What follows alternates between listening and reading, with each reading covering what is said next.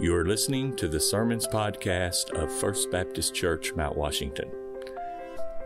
Well, I invite you to take your Bible, if you brought it this morning, or take one from the pew in front of you, and turn to Romans chapter 1 this morning. I want us to look at a few different passages from Romans today. So we're going to be turning the pages together, but largely staying in the Paul's letter to Romans. I think when it comes to the resurrection, there are at least three questions that we must consider. One is the question of whether it happened or not. And that's certainly an important question and worth addressing, and one in which I think a strong case can be made. But for this morning, I'm going to assume that we agree that it did happen, and that your presence here this morning is somewhat of a testimony that you believe it happened and you've come to worship God today. A second question we must consider about the resurrection is what happened. And again, that's worth addressing and thinking about. That's when we think about the story of the resurrection. All four gospel accounts give a story about the events of that day. On the third day when Jesus rose from the dead, we think about the passage we read earlier from Luke. They came to the tomb to anoint his body, but they discovered he is not here, but he has risen. And it's an incredible story to consider the details of what happened. But this morning, I want us to focus on a third question, though, and it is, why does it matter that it happened? What difference does the resurrection make? You know, in one sense, if we believe it's an historical event and so forth, and it's an incredible event, but if we're honest, there's a lot of pretty significant events that have happened in history. I mean, someone might say, well, you know, we put a man on the moon in 1969, and that's a really interesting and significant event, but what difference does that make to my life? I mean, if the resurrection is just something that happened in history, and then something that we've marked this occasion by to come together to celebrate today, but it really doesn't affect our lives that much, then can we say that it's really significant and important? I mean, maybe this is just another holiday to be with family. Maybe if you're fortunate to get an extra day off of work, to dress up in our best and go home and later and then eat some ham and hunt some eggs and take a nap. But I trust again that you believe that there's probably something a bit more to this than that, right? And I think the Bible teaches this. The testimony of the Scripture is that this is the most significant event to have ever happened in history, and that it makes a remarkable difference in our lives and even our lives today. And so that's what I want us to think about then. What significance? Why does the resurrection matter? And I want us to look at the book of Romans. We've been studying this book for a good while now as a church, and I want us to think about the topic of the resurrection from what Paul has been writing to us in Romans. And so I want to read a few verses this morning that I think are significant mentions of the resurrection that Paul makes, and then we'll talk about what he means by that. So we begin in Romans chapter 1, 1 through 4, the very beginning of his letter. Paul, a servant of Christ Jesus, called to be an apostle, set apart for the gospel of God, which he promised beforehand through his prophets in the Holy Scriptures, concerning, this gospel is concerning his Son, who was descended from David according to the flesh, and who was declared to be the Son of God in power according to the Spirit of holiness by his resurrection from the dead, Jesus Christ our Lord. If you flip over a couple of pages to chapter 4, verse 24, the second part of that verse, Paul is speaking there of salvation. He says, "It will be counted to us who believe in him, who raised from the dead Jesus our Lord, who was delivered up for our trespasses and raised for our justification." Chapter 5, verse 10,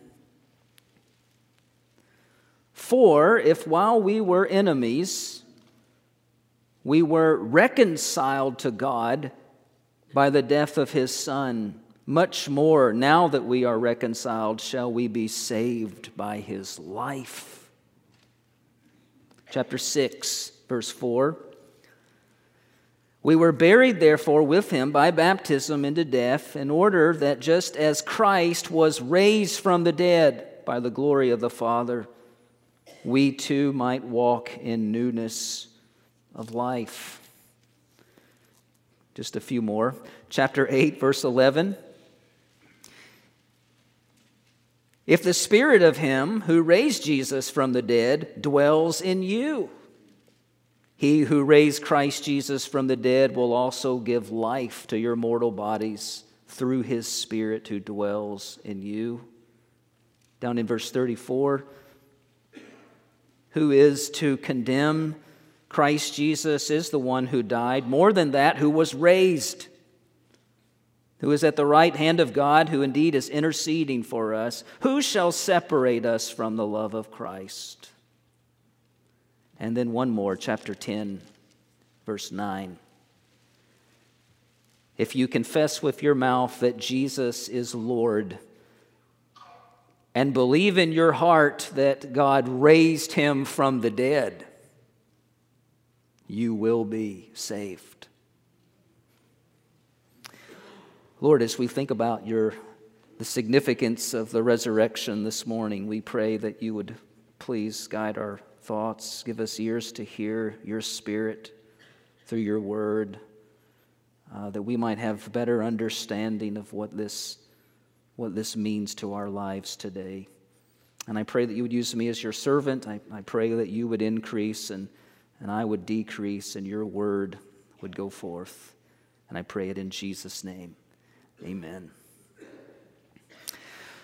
Well, there's no doubt that the other apostles, Paul and the other apostles, believed that the resurrection was of first importance, that Paul mentions in 1 Corinthians 15:3.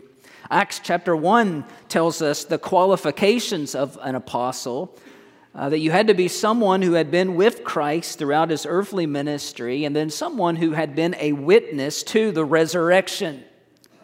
And in fact, that was more than just a credentialing matter. It was also the summary of the apostles' calling. Acts chapter 1, verse 22 says that the fundamental task of an apostle was to witness to his resurrection. And that's what we find them doing over and over again in the New Testament. They're giving witness to that. Acts chapter 4, verse 2 tells us that the priest and the Sadducees were greatly annoyed because they were teaching the people and proclaiming in Jesus the resurrection from the dead. They were saying it so often that it was annoying the religious leaders of the day. It wasn't just that they were telling people about Jesus in a general way, but that they were preaching his resurrection and the life that can only come through the resurrection of Jesus Christ. And so the message of the resurrection was a primary importance in their teaching and preaching. And as you read the New Testament, you find all kinds of references to the truth of it, but also to the significance of it for all who believe in Christ. And so we've been studying Paul's letter to the Christians in Rome. And it's interesting, Paul doesn't take any specific section and talk about the resurrection, in many verses. If you've read through the whole letter, you wouldn't see that. But if you've read through the letter, you will find and may be surprised at how often he mentions the resurrection in his teaching to us. And he does so practically throughout the whole entire letter in particular segment. His focus is always on the resurrection. He's always coming back to the resurrection. He's telling us why this is significant, why this matters in our lives. So I've organized them into 4 points for us today to think about. The first one, Paul notes there at the beginning of Romans chapter 1, that the resurrection is the declaration of Jesus' identity. Why does it matter? Well, it declares the identity of Jesus. This is Paul's opening words there, chapter 1, verse 4. When he talks about Jesus Christ, he said, who was delivered to be the Son of God in power, according to the Spirit of holiness, by his resurrection from the dead, Jesus Christ our Lord. There's no doubt Jesus is one of the most significant human figures in history. But what the apostles and the gospel writers were communicating over and over again, that Jesus was not just a man, he was the Son of God. And the ultimate validation of this is that he rose from the dead. Jesus, in his public ministry, said things like this, referring to himself in John 2:19. He said, "Destroy this temple." He's talking about his body, "and in 3 days I will raise it up." In Matthew 12:40, Jesus said, "Just as Jonah was 3 days and 3 nights in the belly of the great fish, so will the Son of Man be 3 days and 3 nights in the heart of the earth." And even more specifically, he said in Mark 9:31, "The Son of Man is going to be delivered into the hands of men, and they will kill him, and when he is killed, after 3 days, he will rise." But it is one thing to make such statements like that, and another to back them up, right? And so when Jesus resurrected from the dead, it validated, it was a declaration that he said that he was who he said he was. The very Son of God, fully human and fully divine. And Paul wants us to leave no doubt about this right here at the beginning of his letter to Romans about who Jesus is. Notice the end of verse 4 when he gives all 3 names for the Son of God. Jesus Christ our Lord. Jesus is his saving name. It means Jehovah saves. God saves. You remember Matthew 1:21, at his birth you shall call his name Jesus, for he will save his people from their sins. Christ is his strong name. It means anointed one. We think of when the Spirit came at Jesus' baptism and beginning his earthly ministry, Jesus was endued with power from on high to carry out his mission and ministry to seek and to save the lost. And Lord is his sovereign name. He is Yahweh. He is God. Paul is telling us. I think of Philippians 2:10 and 11, that at the name of Jesus, every knee should bow in heaven and on earth and under the earth, and every tongue confess that Jesus Christ is Lord. He's God. He's Yahweh, to the glory of God the Father. And so right here from the beginning of his letter, we see something of the impact that the resurrection is, of why this matters in our lives. We have not gathered today to remember an historical event. We're not here because Jesus was just another man, or because he was a great religious leader, one of the greatest of all times, or some kind of that. No, we're here because he's the only Son of God, right? He's the Christ. He's the Lord over all. And Paul is declaring to us that Jesus Christ is the subject and the substance of the good news of the gospel. He is declaring to us the truth of John 4:2, that this one, Jesus, is indeed the Savior of the world. And in raising him from the grave, God declared beyond a shadow of a doubt that this was true. He is Lord. And you know, because that is true, that demands a certain response from us, doesn't it? Jesus is not impressed, believe it or not, by your attendance today. He is not impressed because you shared a post about him on social media. He's not impressed that you include him on your T-shirts or whatnot. He is not fooled by pretense. He is not fooled by mere words from our lips. He is not moved by any of these things. He demands nothing less than our total worship, because he is God. Total worship. He will settle nothing short but for surrender to his lordship for your life. Every knee should bow. Every in heaven and on earth and under the earth, and every tongue confess that Jesus Christ is Lord. This is why we're not surprised then to learn that the resurrection is also the grounding of our salvation. Or if you'd like to write the word, if you've been studying Romans with us for some time, you might want to write the word justification out beside that. Paul doesn't mention the resurrection again until chapter 4 that we read a moment ago, verses 24 and 25, speaking there of justification or salvation. Paul writes this, that it will be counted to us, salvation will be counted to us who believe in him who raised from the dead, Jesus our Lord, who was delivered up for our trespasses and raised for our justification. He was raised for our salvation. Martin Luther wrote that in these verses, the whole of Christianity can be comprehended. The whole message, the whole gospel in these short 2 verses of how is one saved? How can one be made right with God? Paul lays it out in these verses, doesn't he? First he says, salvation will be counted to the one who believes in God. Who believes in God who raised Jesus from the dead. That tells us something very significant, that salvation is not by works. It is by faith, isn't it? Faith. And faith in this case, not just in God, but secondly, in Jesus our Lord. It will be counted to us who believe in him who raised from the dead, Jesus our Lord. True saving faith is one that leads you to humble yourself and submit to Jesus Christ in all things as Lord. Third, it means that you believe in his cross.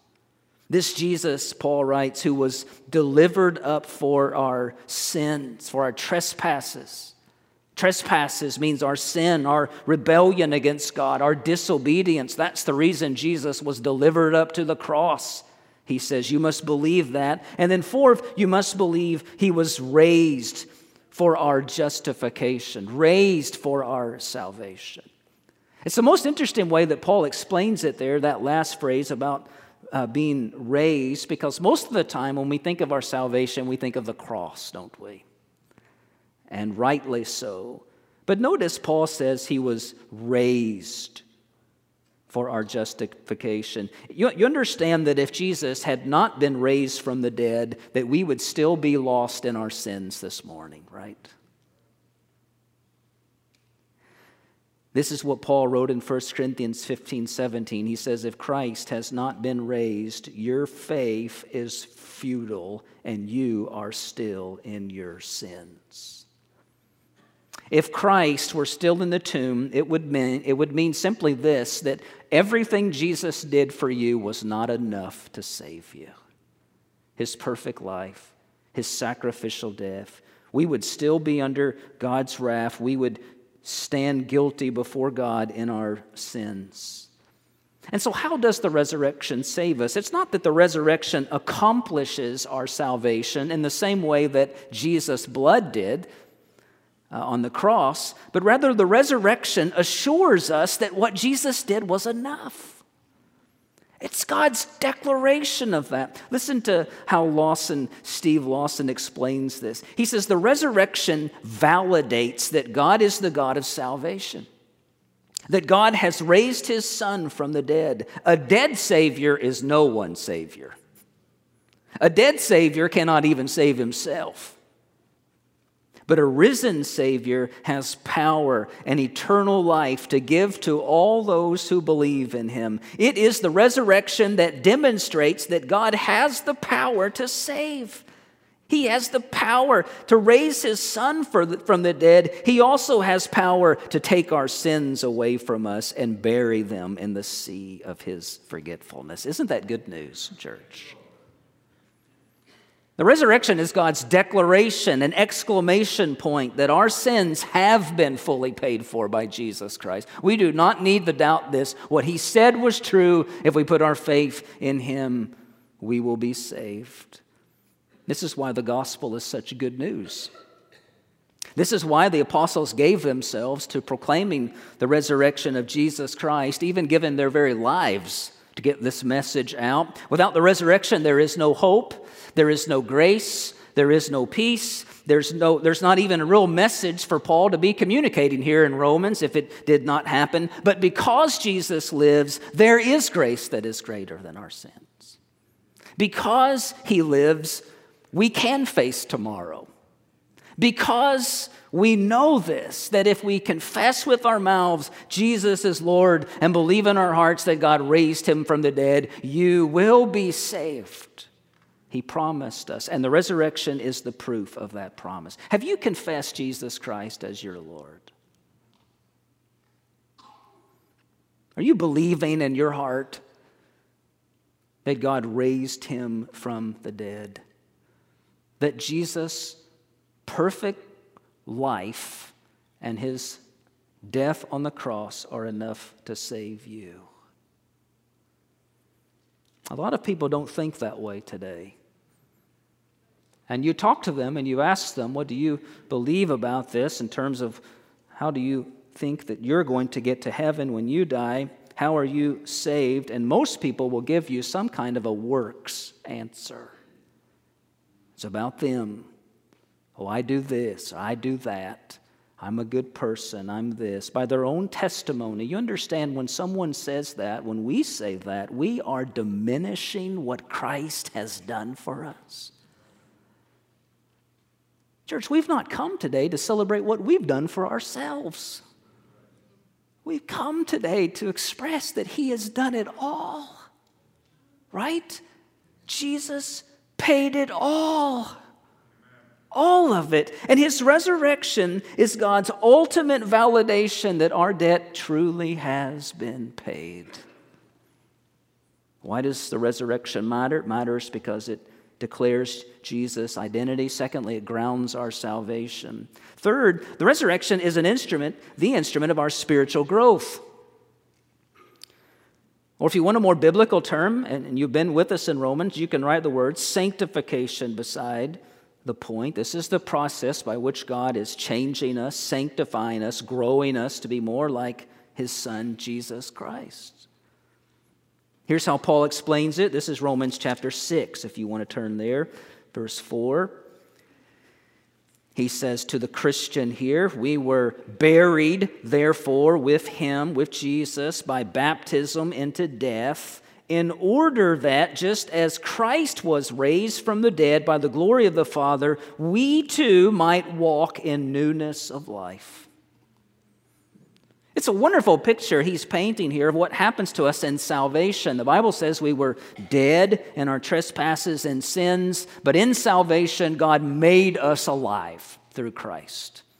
And what follows, someone who has truly confessed with their mouths Jesus is Lord and believed in their hearts that God raised him from the dead, what follows that is new life, Paul says. Walking in newness of life. We live differently because of the resurrection.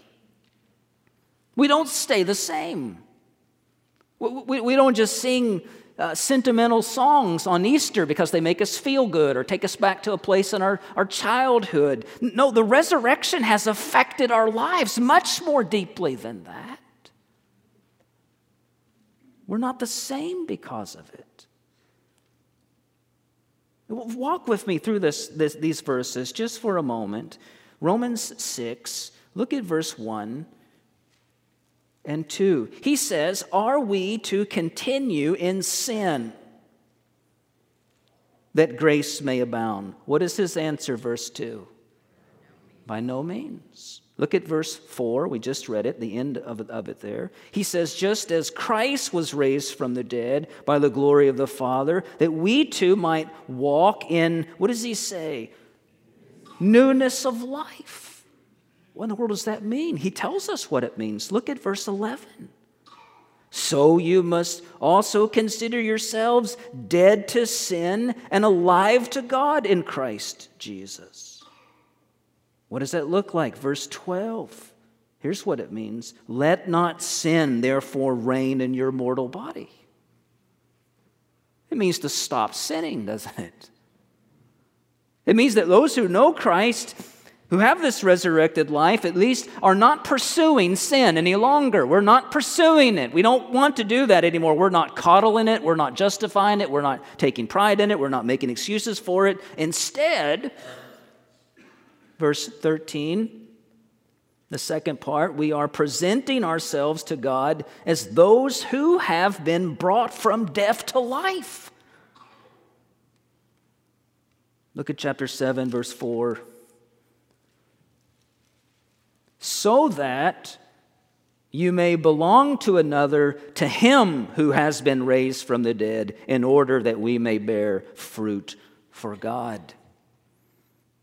This message is very clear in doing this. The longer that we are with the resurrected Christ, he's in us, his life, the more that we are walking like him. We're bearing fruit. Can this picture be any clearer that Paul is painting? A Christian is someone who's died to sin, he says. A Christian is someone who's been set free from sin, who's been raised to walk a new life, a life that is bearing fruit for God. Those who belong to Christ, he says, they're confessing and they're following Jesus as Lord. Does this characterize something of you? This is where the rubber meets the road, isn't it? Has the resurrection of Jesus Christ impacted you like what Paul is describing here? Well, there's been such a remarkable something that has happened to you, transformation, where the very trajectory of your life is changed, having come to know Jesus Christ as Lord. You're not the same way. You're not going the same direction. You're currently walking away from your sin. Even now, pursuing Christ and his word. What Paul is saying, that this is what a Christian looks like. This is one who has believed and who has been changed by the resurrection Lord. This is what they look like and where they're going.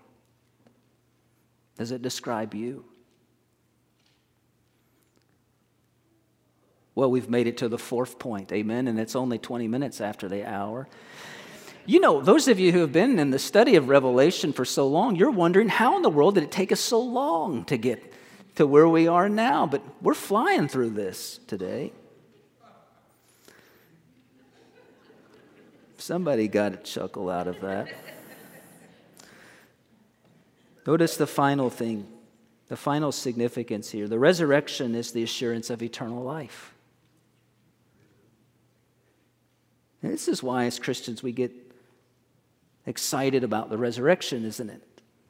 This is in Romans 8. Romans chapter 8. Notice the assurance of what he gives here. Verse 11, beginning in verse 11, he says, if the spirit of him who raised Jesus from the dead dwells in you, he who raised Christ from the dead will also give life to your mortal bodies through his Spirit who dwells in you. Now, he's talking there about how Christ's resurrection is the guarantee for our future resurrection from the dead. That those in Jesus Christ have eternal life. Paul explained it a little differently in 1 Corinthians 15. He says, but in fact, Christ has been raised from the dead, the first fruits of those who have fallen asleep. For as by a man came death, by a man has come also the resurrection of the dead. For as in Adam all die, so also in Christ shall all be made alive. Because he lives, we will live, church. Just as he was raised, we too will be raised. Because the Spirit of him who raised Jesus from the dead lives in us, he will give life to our mortal bodies. This is the same thing Jesus said in John 11:25 when he said, I am the resurrection and the life. Whoever believes in me, though he die, yet shall he live. And everyone who lives and believes in me shall never die. Jesus promises that he will preserve our lives for all eternity. Is there anything more life-shaping and significant than that truth today? Paul wrote at the end of the chapter there, chapter 8, verse 34, he speaks again that Christ Jesus is the one who died, but then he says, more than that, who was raised.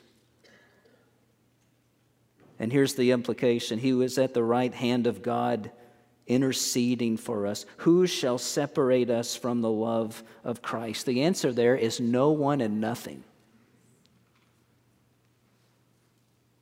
Nothing in this life can separate us from the love of Christ. Not even death itself.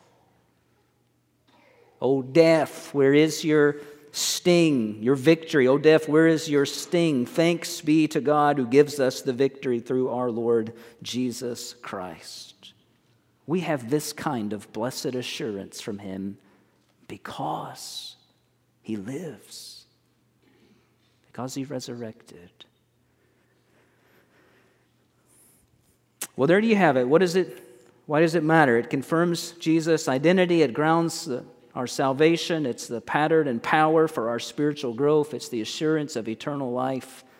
So it matters in our salvation. It matters in our justification. It matters in our sanctification. It matters even in our glorification. It has eternal implications for our lives. Now, if you can grasp that, any of that, maybe half of that, Lord willing, you can grasp the weightiness of Paul's words in Romans 10:9. If you confess with your mouth Jesus is Lord and believe in your heart that God raised Him from the dead, you will be saved. If you confess, if you believe.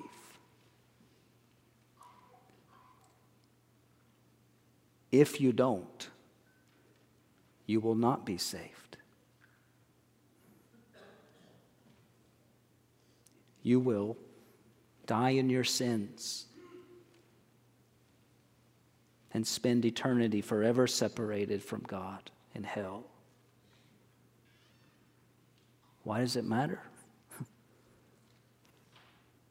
Our salvation depends upon our confession that God raised Jesus Christ from the dead. We must believe. We must surrender to Him as Lord of our lives. And so I ask you again, have you? Are you? You can right now. You can trust Him right now as your Savior and Lord. I'm going to pray. I'm going to be standing here during the final song. And if you would like someone to pray with you about this, I would be honored to be able to do that. Lord, we thank you for the good news of the fact that Jesus is not here. He's risen. That wonderful gospel message. And we thank you for the significance of it today. And we ask, Lord, that you would impress these things upon our hearts and lives. We would go forth today in worship, go forth today in service, go forth today sharing and proclaiming the resurrection just as the apostles did. And we pray the most for someone who might be here today who doesn't know you, who's not believed and repented, that today would be the day of salvation for them. In Jesus' name we ask it. Amen. Thanks for listening to this podcast. I'm Pastor Jason Clark, and if you don't have a church home, I want to personally invite you to First Baptist Mount Washington. We're striving to be word-centered, gospel-focused, and community-minded. Learn more about our church and our meeting times from our website, fbcmw.org.